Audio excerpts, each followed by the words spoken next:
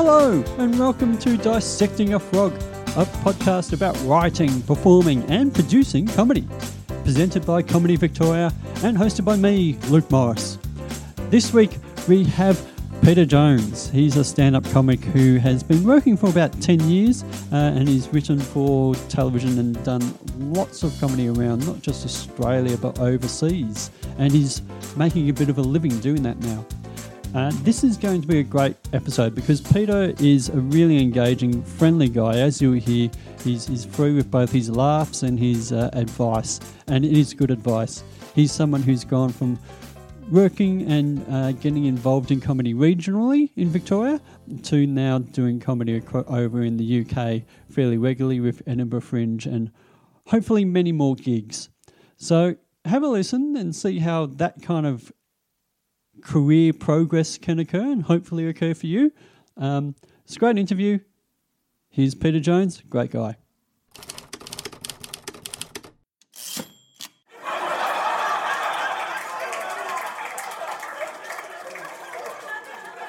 I guess we'll start off with an easy question, which is, why did you get into comedy? Why did I get into comedy? That is, you'd think that would be an easy question. Yeah, I thought it was easy. I thought there'd be some light bulb sort of, I saw blah, blah on telly and I wanted to do that, but no? I couldn't tell you exactly why. I don't know. I actually don't know why it was that I wanted to do stand-up comedy, because it was something that I always thought about doing when I was a kid, but I don't have a specific memory of what it was that prompted me to do it. I remember all through high school writing jokes and being like, I want to give stand-up comedy a go. Yep. And I tried it one time when I was 19 and then was like, well, I didn't really know how to do a second gig. I just did Raw when I was like 19. I was like, well, I don't know how to do it again. So Raw was your first gig? Yeah. Years ago. It was, I did it one time in Sydney when I was 19 and then because it was kind of like before, it was before Facebook. It was before, I had no idea where to find another gig. I didn't know about open mics, didn't know anything. So I was just like, well, I guess I did it. And just kind of put it in the back of my mind, but then didn't do it again for another 10 years. And I tried what I count as my first gig when I was 29. Why do you count that as your first gig? I don't like the idea of it being a 10-year gap between the two. Having to add an extra 10 years to how long I've been doing comedy. How long have you been at the game? Since I'm 19, but I've gotten better. Yeah. It was a period there where I just didn't do any comedy whatsoever. Yeah. A lot of us feel like that. Yeah. But no, I was thinking there that it's just it almost sounded like you fell into comedy, but you had been writing as a kid. You just always found. What was it about writing jokes then? Why did you even why did you feel that was worth writing down? Because I have that self-doubt. Not to say that you shouldn't, but I just have always I guess it probably was the writing side of it, and then just wanting to be wanting to be funny was the other thing. I just loved being at school. I really prided myself on being the funny kid at school. It was the only thing. I just remember that when I was a teenager, if I ever a new person would come or meet the group, I always wanted them to walk away with the idea of or them me being introduced as, and there's Pete, the funny one. I was like, that was all I wanted. But ever since I was the characters from Friends. Yeah, exactly. And that one's the dumb one. He's the hot one. And this guy, he's the funny one. Oh, cool. Chandler Bing. Right? Yeah, exactly. But I was just I was always just, ever since I was really little, I was writing. So I guess that was just a carryover from that. And this was a way to, perform that writing.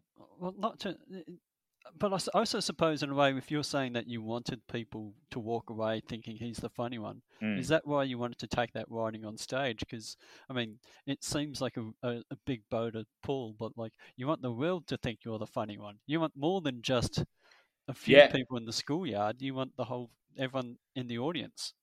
Yeah, I guess that's probably true. That's probably part of it. Or it's that same sort of thing where it's if all I wanted was I want whoever shows up to be oh, that guy's the funny one. It's just that's the case across everything. I guess that's true. Where it's such a big part of my like, oh yeah, this is my value is I want everyone to walk away from a gig being like, well, that guy was the funny one. No, but I think there's a reason, because there's a lot of people will be sitting and writing comedy, and then I still don't like the idea. I have gotten up on stage. You've seen me give it a go. Yeah. I don't love the stage part. I like writing stories. I like the writing thing, but that difference between the person that will sit there and write material and the one who actually gets up and performs it. Yeah. And enjoys that performance side of things. Do you enjoy the performance side? Love it. Love it. Yeah, love it so much. It's my favorite thing to do is the performance side of it. Is that when you're talking to the audience, or just hearing their feedback, or what part? Why? Just getting on stage and just doing it. Why specifically? I mean, even all of it, like whether it's bad or whether it's good. I don't know. I just love all of it. It's the only thing. There's a rush to it.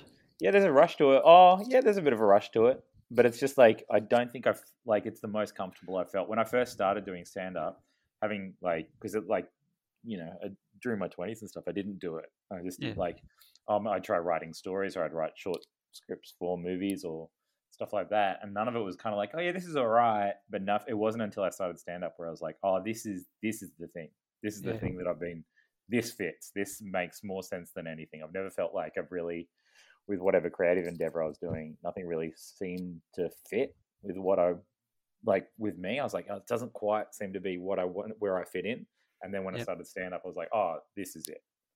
This is the thing. I just think I feel more, even when it's uncomfortable up there on stage. Like that's the most comfortable I feel, I think. Wow. That's interesting, because lots of people would approach that as being hugely the most nerve-wracking thing to get up on stage and talk, but you're it still can be, but like initially it was like I was so nervous, but once I got over that, normal. Yeah. Oh no, very much so unbelievably nervous when I first I don't know for how long, but like for a while. Like I used to always, I don't do it anymore, but I used to I've got to have at least a pot.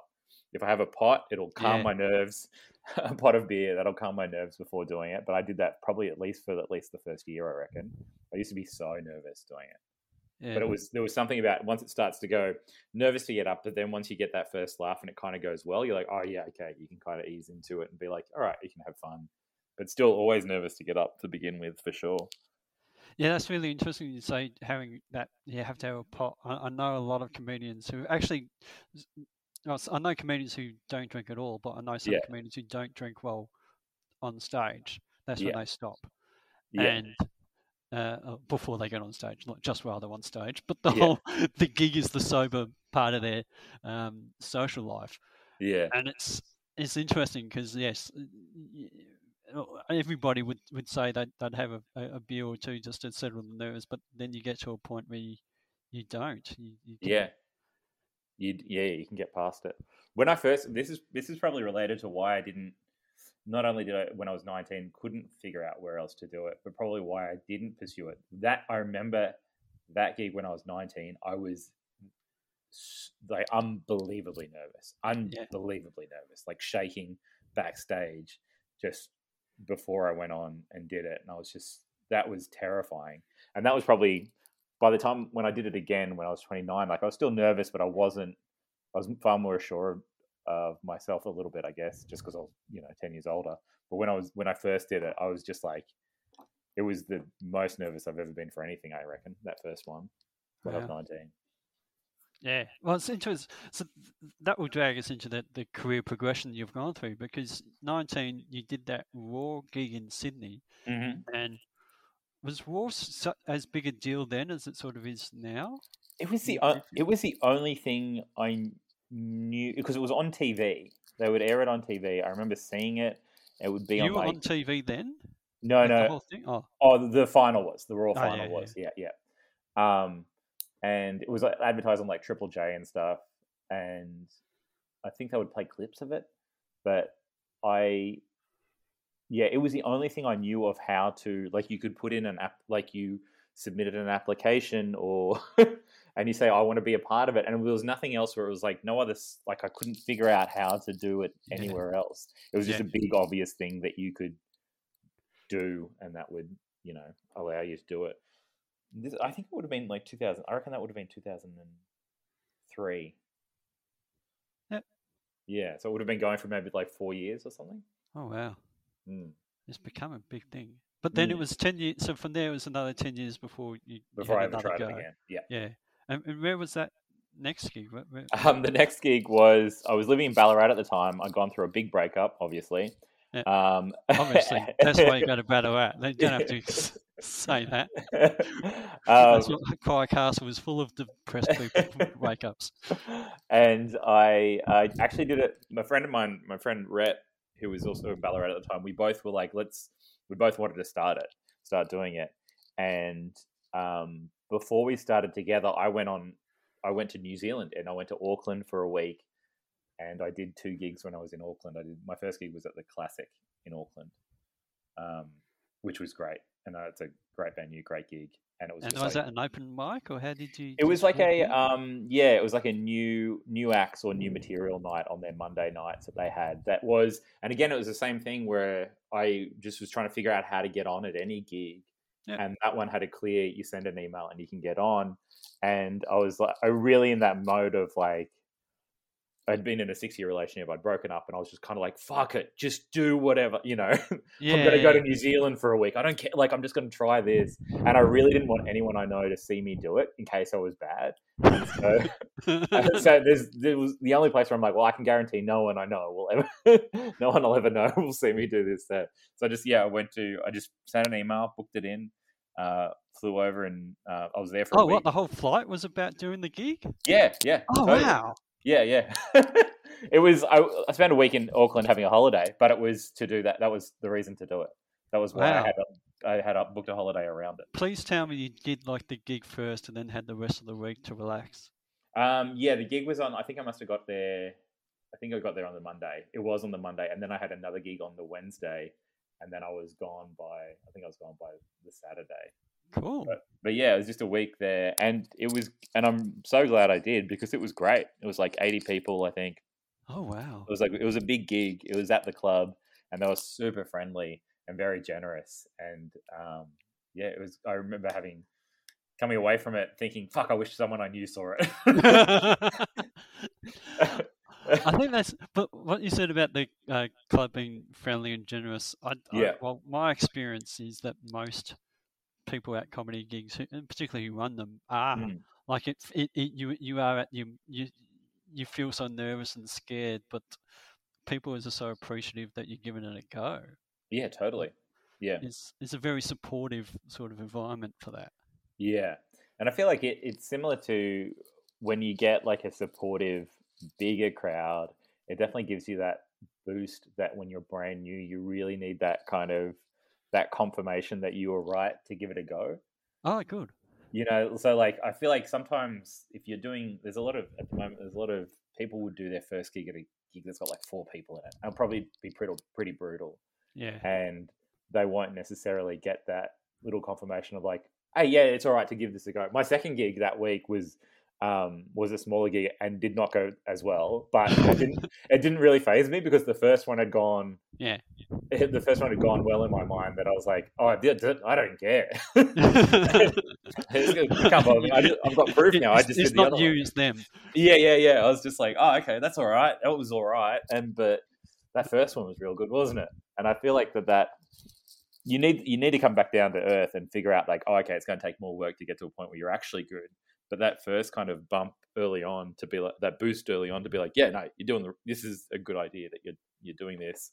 You just need one of them early, I think, and then reality for the rest of them. Yeah, I think that's one of the things. Did you have that actually with Raw? Was it a big crowd there? Yeah, Raw was a big crowd too. Yeah. The first one, the initial one, when I was 19. Yeah, and I bombed. I bombed so bad. Oh no! I'm sorry, man. No. Very, very deserved too. It was very much deserved too. When I was that set when I was 19, it was just like, really deserved to bomb. We won't focus too much on that. I'm interested in when you got back to Ballarat, and so you and your mate, was it Rhett? Yeah, Rhett. You were both going to try and set up comedy there, or were you just looking for gigs? We were booking in gigs in Melbourne. So what we'd do at the time, because it was two of us, we would just divvy up the rooms that we found the big list of. I think it was probably on Melbourne Comedy Rooms Hub, or just like lists online of open mics and gigs in Melbourne, and we just divvied them up between us and sent emails or sent messages to people and being like, hey, we're two comedians from Ballarat who want to give it a go. Would we be able to book in a spot? And so it was just like, we're both going to come down together. Yep. And so we did that for a few gigs, and we booked them in there. But when we also kind of started out, we also met Beth Lamont, who runs Ballarat Cat in Ballarat. And she was starting Ballarat Cat around that time in 2013. And this was like, that because that's when we started, and she ran an open mic one time in Ballarat, and then we took over that open mic. So in that first year, when we were traveling when we could to gigs in Melbourne, but we also then started up a monthly open mic in Ballarat where we'd give local acts a spot, and then also we'd book in some Melbourne acts to come down and do longer spots as well. So did you pay the Melbourne acts, or was it just the extra wage? Unfortunately, we did. We did not. In hindsight, because we didn't do ticketed. In hindsight, it's like, oh, that show should have been ticketed. We should have paid the Melbourne acts, and we should have done it properly. But we were just like, oh yeah, cool. We'll just run it on donations. It'll just be a free room in Ballarat, but the people we booked were just like open micers in their first year as well, who would come down, and mates we knew from gigs that we'd done up in Melbourne. Yeah, sometimes we feel that because I'm based in Bendigo, and we'd drive down to Melbourne, and sometimes people would come up just for the spot, But it's it isn't as much fun to do the 2-hour drive as opposed to the 1.5-hour drive. Yeah, that is true. But it sounds good if you and Rhett were teaming up driving down to Melbourne, because the solo drives can be nightmarish. Yeah, very much so. Yeah, so we're doing that. I think probably for the first 6 months from when I started. Yep. And I think we ran that gig. I think that ran for a year, so monthly for a year. So you're doing stand-up. You're running a spot in Bendigo, in Ballarat. Sorry. Yeah. You practicing material. Did you feel you were getting your material better in terms of writing, or better in terms of delivery? I suppose both. But how did you feel that first year really developed? I felt like one of the benefits I think we had, or I really, when I first started. Before I did that first gig, even the one in Auckland, me and Rhett had been writing together, just like running ideas back and forth to each other. And so that was good to have just a filter of being like, nah. Somebody else being like, oh, no, that's not funny. So that first set that I had... No, that's not funny. Yeah. No, don't say that out loud again. So I felt like that first set I had a joke in that set that I still only a couple of years ago I stopped doing. I was doing it I was doing it forever. One of the jokes, I did it for a little bit after when I first started, but it was a joke that in that very first set that I've used for years, or at least a version of that joke. Yeah. And I think so. So it started by having somebody to bounce off and be like, all right, let's write with, and be honest with. He was so honest with me about whether a joke was good or not, that it was incredibly helpful for, by the time I got to a point where I was saying it in front of other people, that it was like, oh, this is going all right. And then, I felt over that first year because once I started, I just got so addicted to, I just wanted to do every gig. Yeah. I was just like, how do I get more gigs? How can I just get more gigs? And it was just like, I was working night shift at the time on like, so there were some nights that I couldn't do, but for the rest of the time, I'm like, just fill it. How could I get another gig? How can I get up? And so over that first year, I mean, I loved it. And I also got to go to, I also went to Canada for 2-3 months in the middle of that first year as well. And I went over there, and they have their open mic scene was like, I was able to get up a lot in Toronto, and all those gigs were pretty terrible. And so then I came back, and my threshold for how bad a gig could get was now quite high. Were they terrible in terms of you or the crowd, or what was? The crowd. They were like, there was a gig that you could get up every single Monday. Everybody got on. The show ran from 10 p.m. until 10 p.m. to 3 a.m. or until they ran out of comedians. And I got up one night it was like 2:16 a.m.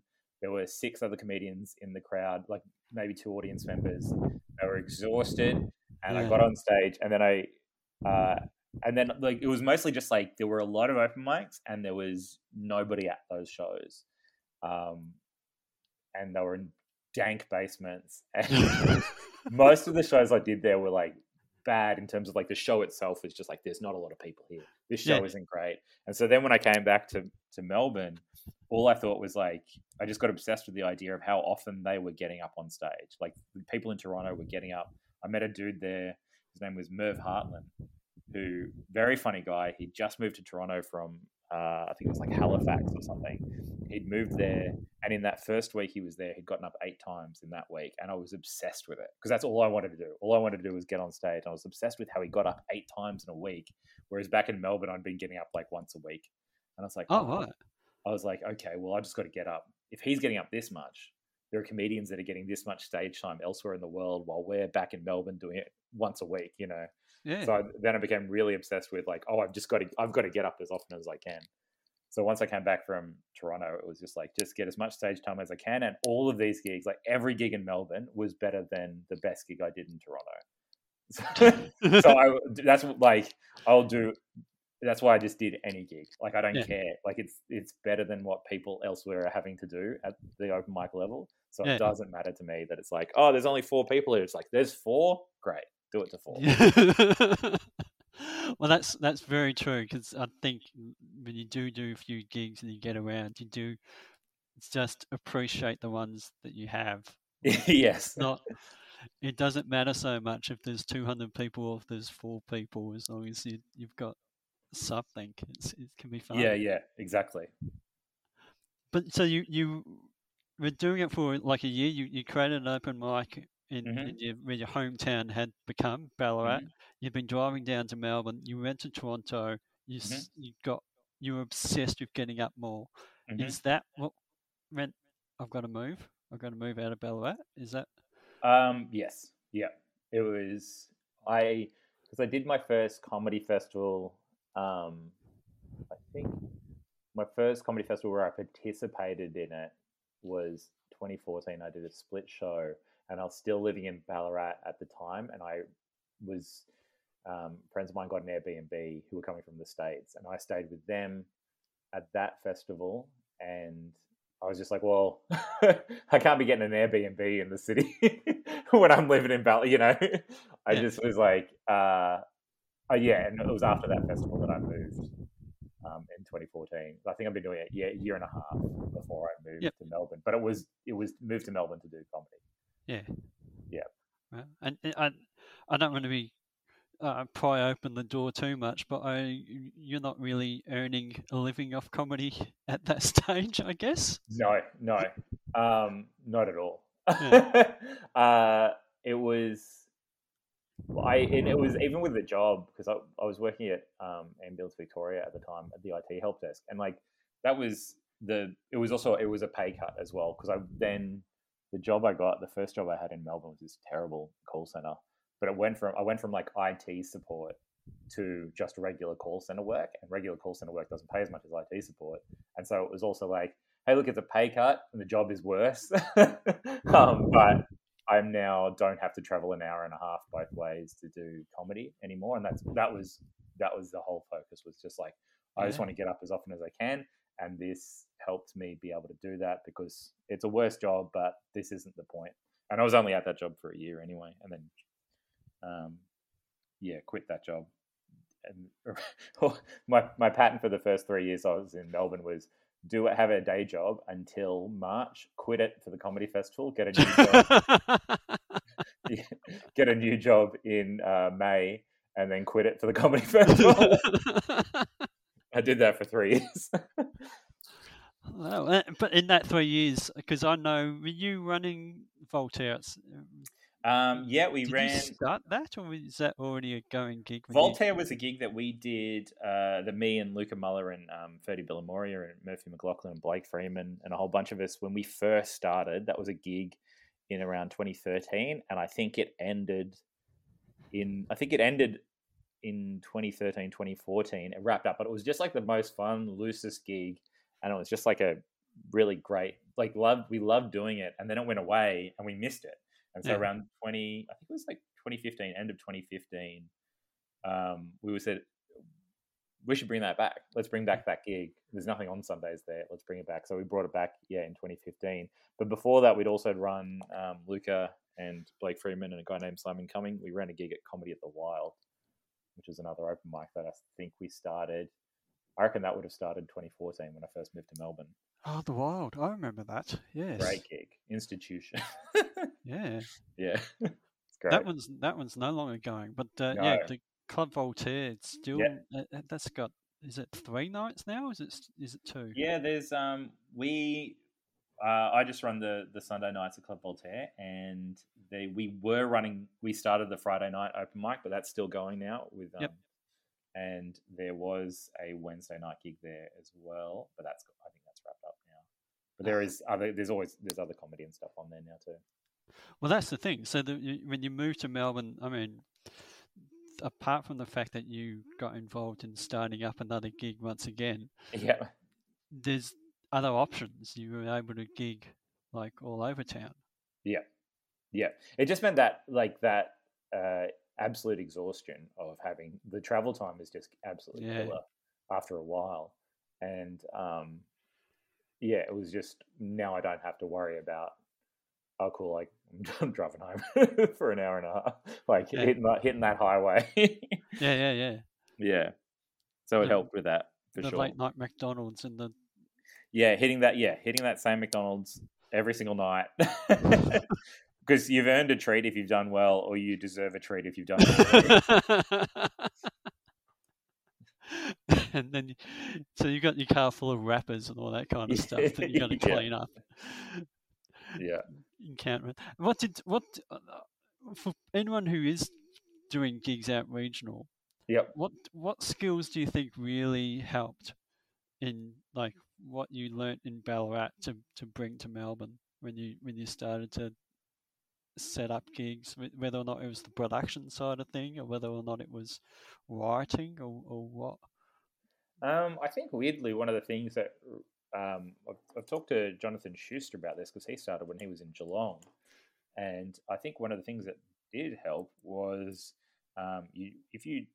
whenever I would drive to Melbourne and do a gig in Melbourne and do badly at that gig, you've got an hour and a half on the drive home to reflect on it, and genuinely go, I don't let that happen again.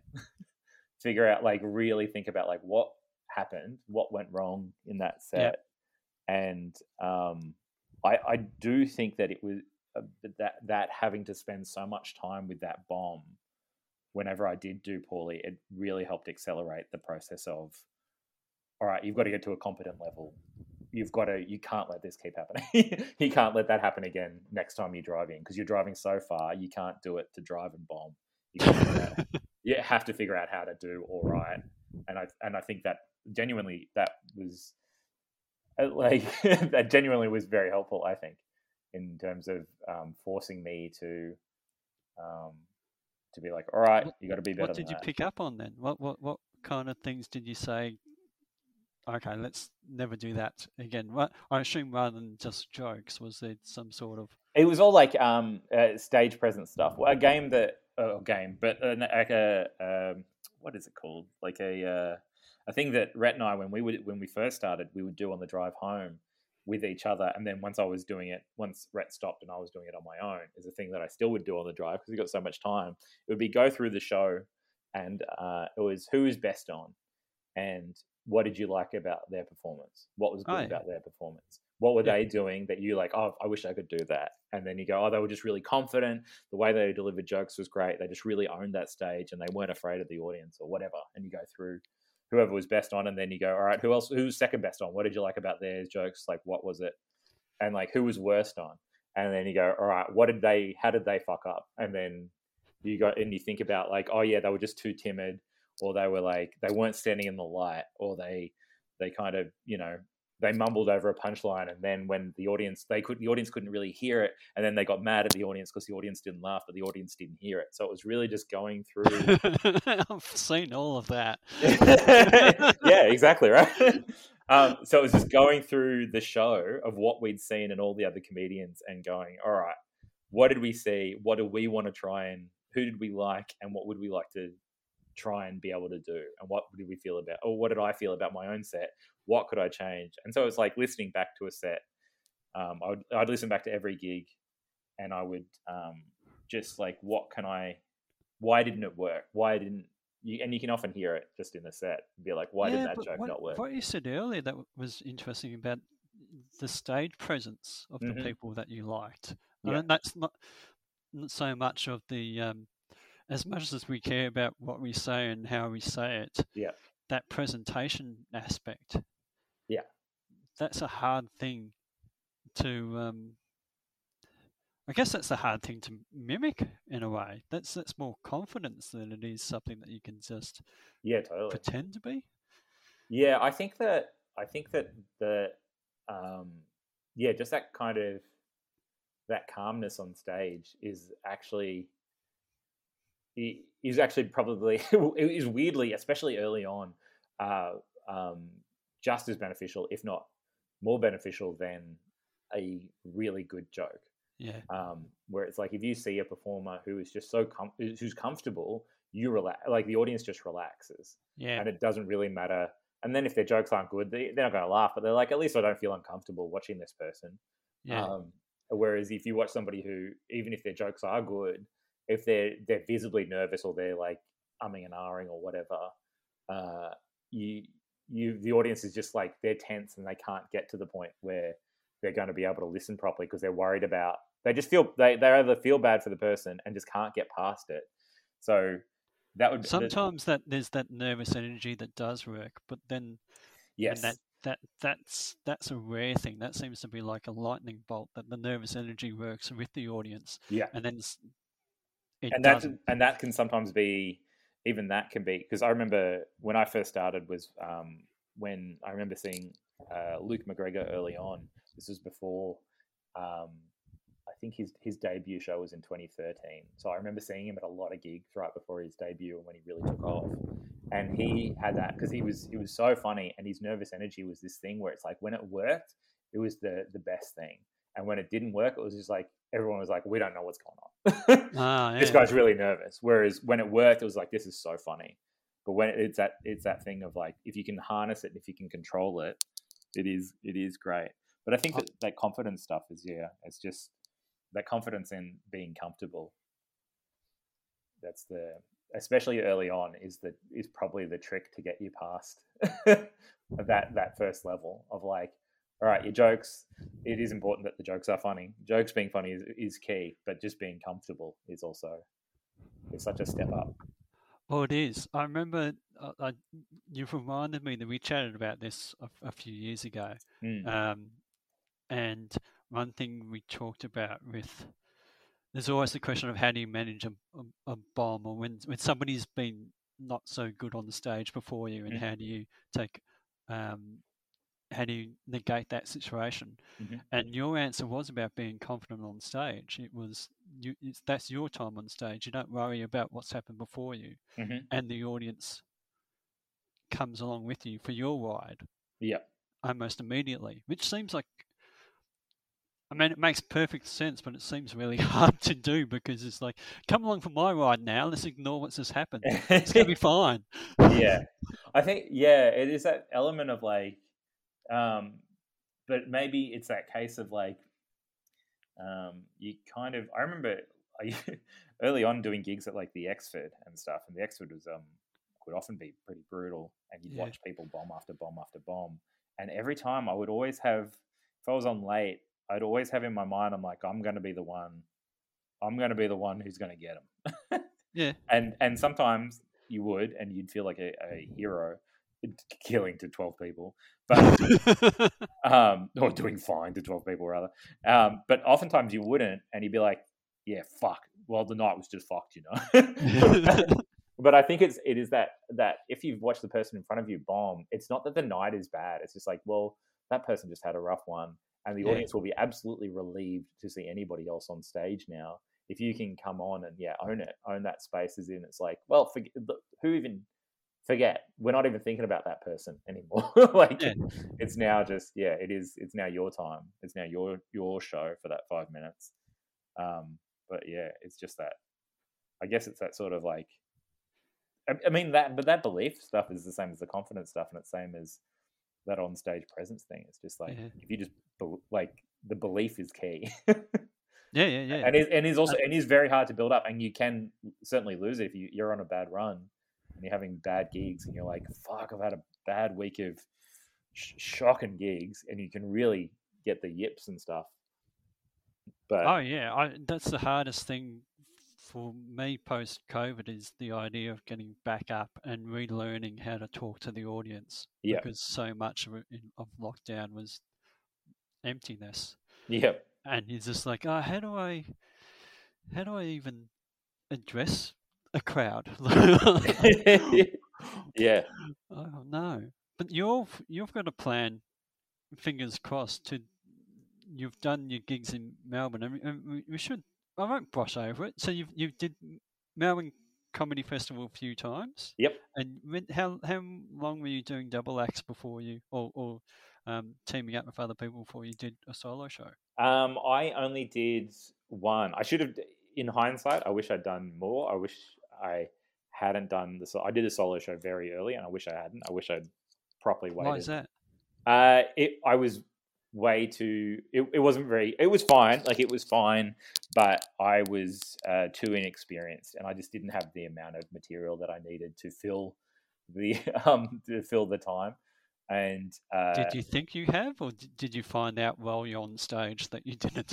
I found out through the run. So I did a half run of that first show, and I was probably like 2.5 years into comedy, and which I think is very, very new to be doing a solo show, even if it's 45 minutes. But and it is a good experience. But in hindsight, I wish I had waited probably another, to be honest, at least another 3 years. But it was I was so nervous for those shows. And that in itself was probably like a sign that it's like, I don't think I'm ready, because I'd only done one split show beforehand. I'd only done a 3-person split show, and I probably, given another another lifetime, do more split shows, maybe another 2 split shows, or delay the start of that first one even another year or something. But it's, if you add it up, it sounds, what you're saying sounds very common. A lot of people I've spoken to will say somewhere around 4 or 5 years is where they start feeling like they've got. Yeah, because you do. It is the other thing about it is also like, it's not just, I need the material for that first show. It's just like, well, you also need the material for the next show, because if you do the first show after 2.5 years, that means you're doing the second show after a year. Like, it's another year is till the next one.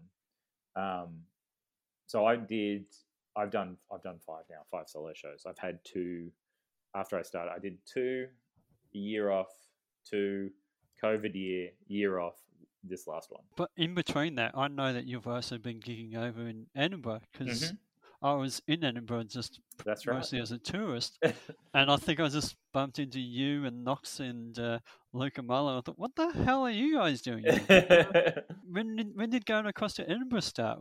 Was that chasing even more gigs, or what was the goal there? Yeah, well, we would talk to Aidan Jones had done it for because he'd lived in the UK for a bit, and so he'd been doing Edinburgh for a few years, and we'd been doing other festivals. We'd done Adam, Luca, and I had done. We'd done Perth together. We'd done New Zealand Fringe, and we'd done Adelaide Fringe. We're like, well, let's do Edinburgh as well, and so we went over and did a split show in Edinburgh, and I mean, it's incredible. You've seen how big it is. Oh, man, it's a behemoth. It was incredible. Yeah. Yeah. And the thing for us was like, it was also like, yeah, and I mean, the number of gigs that you can do, even as like as a new act that nobody knows over there, you can do so many gigs that it really felt like it was just such an incredible experience getting to do so many shows and seeing so much new stuff and seeing so many comedians and seeing such a huge comedy world that has no idea about the comedy world you've come from. Yeah. That doesn't even know it exists, which was pretty refreshing, but also quite liberating in terms of you can just do whatever. Like it genuinely doesn't really matter because no one knows who you are. Well, that was the fun thing. So I'm not going to say that I am an Edinburgh comedian, but I got up. I did do a spot in Edinburgh, so anybody can get up and do a spot. And I got some laughs. I wasn't best on ground by any means, but I got laughs. And somebody after the set said, "Hey, you did well," which is really great. And I was thinking, well, I've come across from a whole different country and telling the same silly jokes, and people still responding to it. This is. Yeah, it is, like you said, liberating. You do feel like, I can actually almost do this anywhere. Yes, yeah, totally. And it's that feeling of like, oh, okay, great. And we would do it. It was great to do it in a year because it's like you do it. We would just, especially that second year we went over, we just absolutely stacked the number of gigs that we were doing. I just remember doing. I did an insane number of gigs that second year, but it's a huge skills upgrade in terms of you get to play to bigger audiences or like bigger audiences over and over again, or even just like rougher audiences than you get here. Like I didn't get heckled here as much as I got heckled. I got heckled there way more.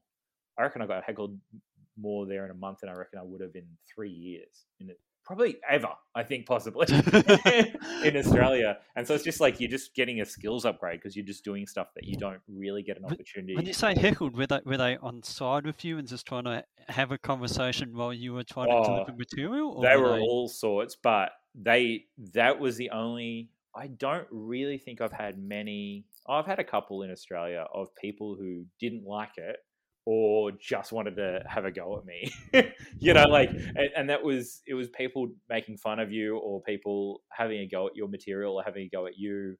That was, I had that a few times over there. So they had a preconceived notion that they were going to be annoying from the start.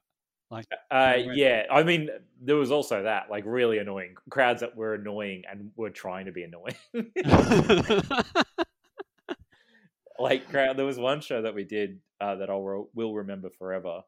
But the act who was on before me, and this is a great example of. This is in Australia. No, this is in Edinburgh. This is in Edinburgh. Yeah. This is the first year we were over there. This is a good example of you can't think about how the act before is going. You can see what's happening in the room and you can see what the audience is like, but the act before you is not you.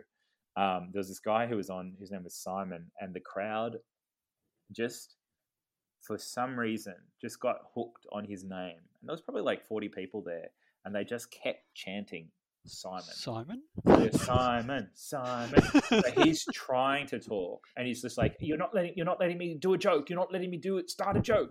And they'd be like, Simon.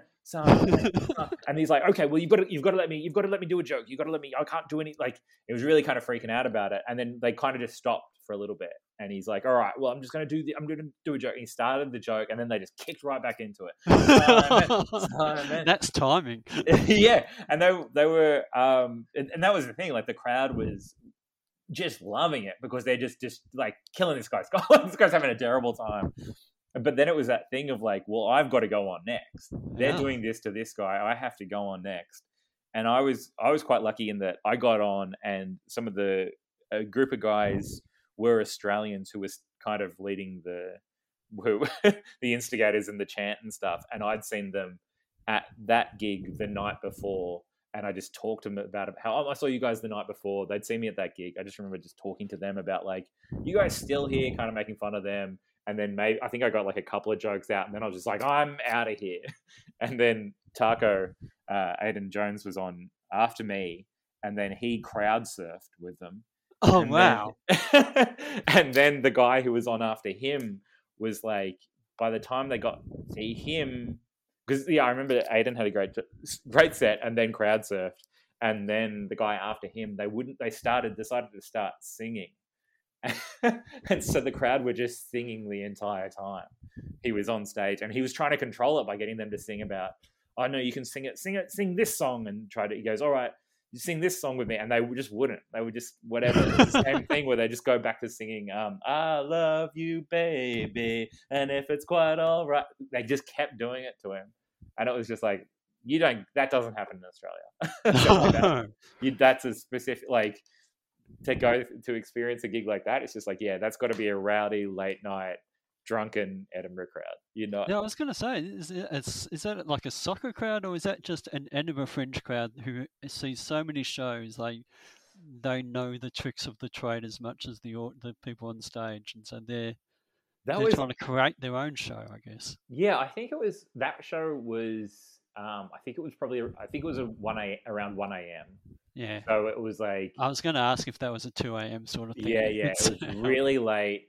The group of the Australian guys had just been there drinking. They just stayed at that pub. Like, they woken up the next day, gone back to that same pub. It was a free show. So it was just like, here's a late night show. Late night shows have a bit of a, rowdy reputation. Like, they love being, it was just like this group, that weird group think of, they weren't trying to all do it together, but it just became this thing where it's just like, yeah, great, we can just do this together. We can mess with these guys together. Yeah. Did you have to change any material? Do you change material for that kind of situation? I can't remember what I did. I think that year I was doing, what was I doing? I just had some kind of like, this is a crazy story sort of material rather than jokes. I think I was doing more anecdote sort of stuff for that one. Oh. Yeah. I was just imagining that they wouldn't give you much space to tell a story. I thought they would just, if it wasn't punchy, they'd lose interest. Their brains wouldn't. If a pun might be too hard to pick up. Yeah. Oh, yeah. Sort of thing. Yeah. I can't really remember the exact set that I did, but I think I just did a lot of crowd work at the start, and then I had one joke about Americans, which I was doing a lot over there, which they liked. A quick joke about Americans, and I think I had another couple of kind of like. So you won them over enough for them to like give you some. Yeah, I'm not saying I had a good set, but I had a much better set than Simon. And also, that was the other thing and it was that direct thing of just watching him freak out. And because he freaked out, they knew they won. Smelt blood. Yeah, and they were just like, we're never going to let this guy tell a joke because we've already done this. And that was also a good lesson for me coming on right after him being like, all right, well, you can't let him do that. Whatever, you can't be like, because at one point he's just like talking to the booker. He's like, the host. He's like, what do you want me to do? I can't do it. I can't do a joke. And it's just like, what you can't do that. I think that's something I realised too. Personally, don't get so hung up on your jokes. Yeah. Even just making it through is the solution for a gig like that. Yeah. Survive it and be like, yeah, great. And then you leave that, and then the lesson from that is like, okay, cool. Well, I can have a set or an all right set there, or get off stage fine there and continue to exist. Yeah. And that's, I mean, personally, if I was Simon, I'd be going get off stage saying, they chanted my name the whole way through. That's not what he did. When he got off stage, he went, fuck! And you want to go across into this environment full time. I have thought about that. So you're trying to go down a path of moving across, is it specifically to London or just anywhere over in the UK? Specifically to London, yeah, hopefully. Is that because of all the gigs you can do there? They've got a career path, or is this a? Yeah, because they've got so many gigs and they've got so many comedy clubs, and they just have more. It's like just chasing more gigs, and I've been doing it here for nearly 10 years, and there's more different gigs that I haven't done.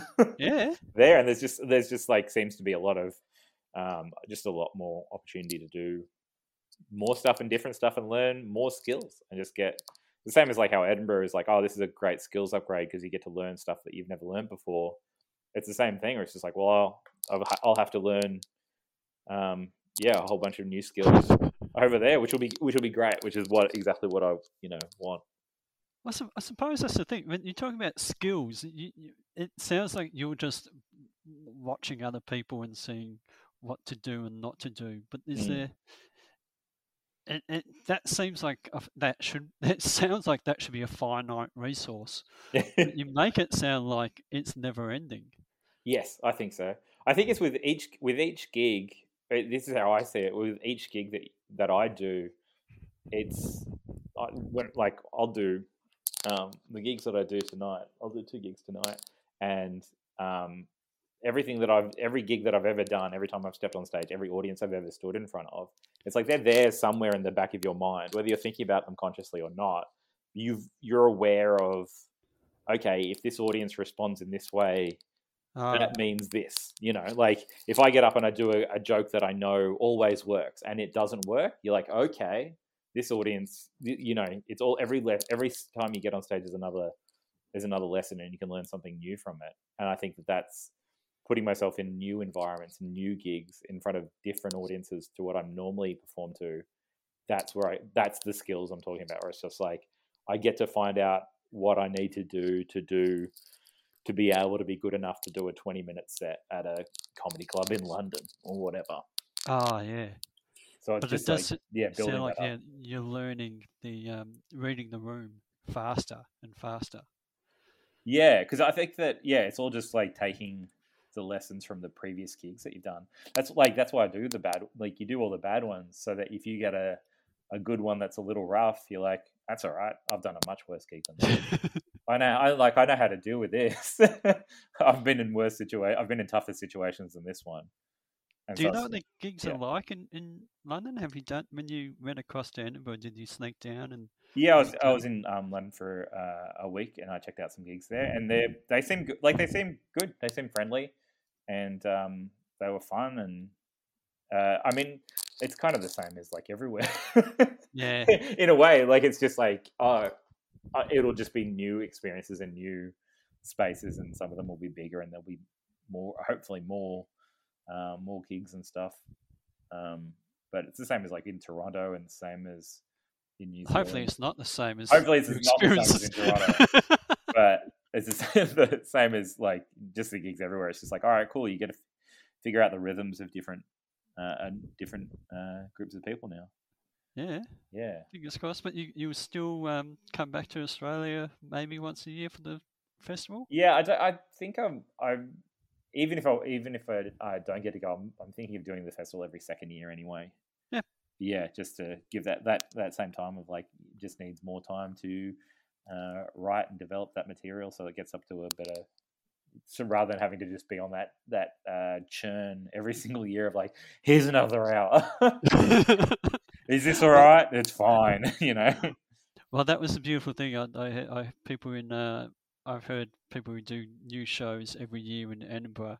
Yep. Spend their year with all the gigs they've got around London and England to work that material. So hopefully in the 2 years gap, you'll have a perfect show. That's terrible. I'm not going to hang you out to dry like that. Yeah, fingers crossed. That's the solution. Fingers crossed for the perfect show. All right, mate. I'm not going to leave you on that, but I think I'm going to wind up Who's name someone you're excited to see? If we're going to, or Clive, here we go. We'll finish on this for people who are coming to Melbourne, regional Victoria.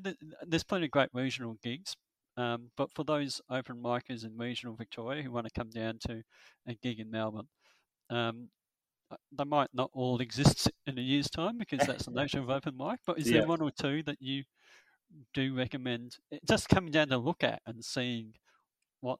I reckon if you're going to come watch a show, Comedy Republic's a great one to come and watch. That's always those shows are always red hot and they're great fun to watch. As for doing shows,